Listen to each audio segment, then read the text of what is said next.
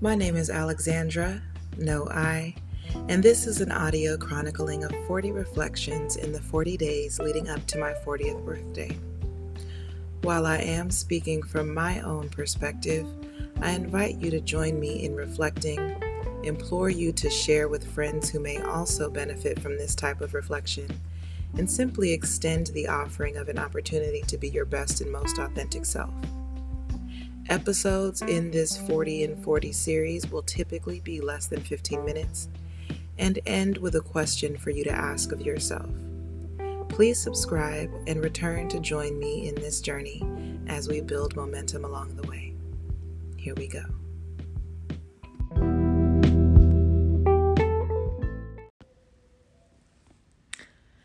There's something in getting to know a new person, a new friend, or a new person that you're dating, or say it's somewhere in between, someone you're attracted to and you're just exploring where it goes.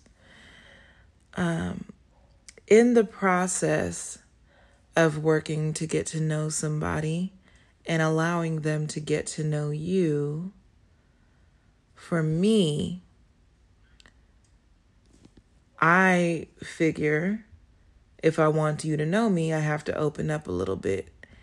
And so allowing another person to see me also gives me an enhanced opportunity to see myself.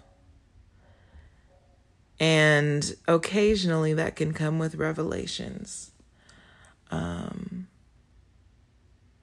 that can look different ways. Sometimes I've actually had a couple of instances where a person who may already have known me, for example, like through loose or even strong social ties, but someone I've had opportunity to have conversations with before, it wouldn't be until we started dating that it would be, revealed, and I'm using air quotes, that I'm funny. That's not necessarily something that a person who knows me casually would know, especially if they, depending on when or how they met me. I've historically drawn some very kind of dark and thick lines in the persona that I would present in a given context. So if a person knew me professionally versus if a person knew me as a performer versus if a person knew me through, one group of friends versus if they knew me from a different group of friends. And so, yes, it could be the case that someone who had lightweight known me for years might not necessarily know my humor or some of my interests, or just a person may never have had a chance to see me relax. And after experiencing that a few times, I realized, one, why was I doing that? Why did I find the need to hide myself? And of course, discretion is key, but something like being humorous, is that supposed to be some kind of prize? Or even,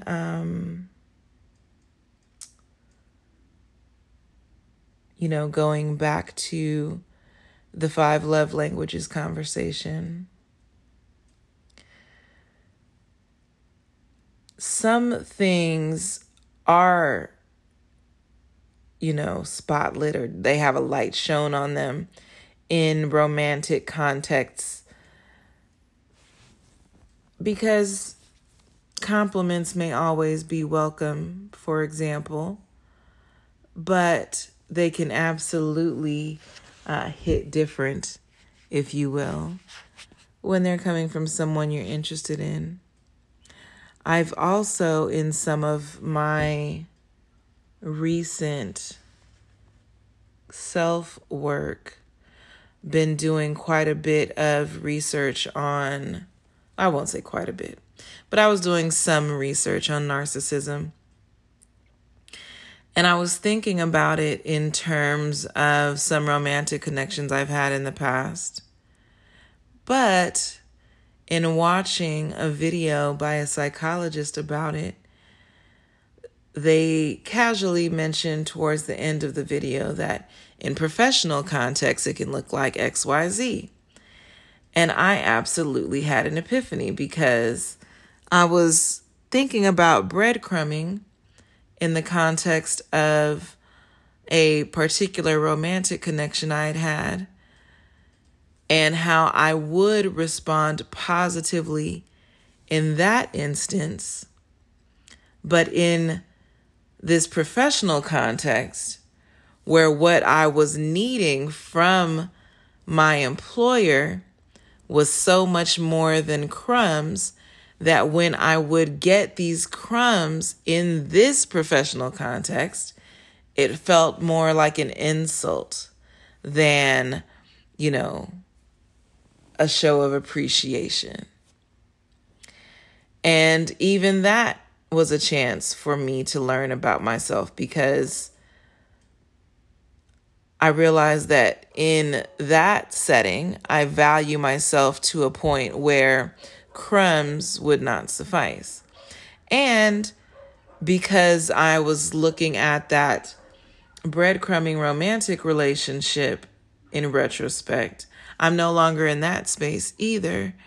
So all of this reflection, introspection in the context of a new connection has served as an opportunity to learn something about myself, even if it's just the progress I've made since a certain point in time, or how I may or may not mirror other relationship dynamics I've witnessed in some of my formative examples. So this can be something to apply to thinking about a new connection, but really it can apply to just looking at existing connections as well. The question of, what are my interactions with this person teaching me about myself?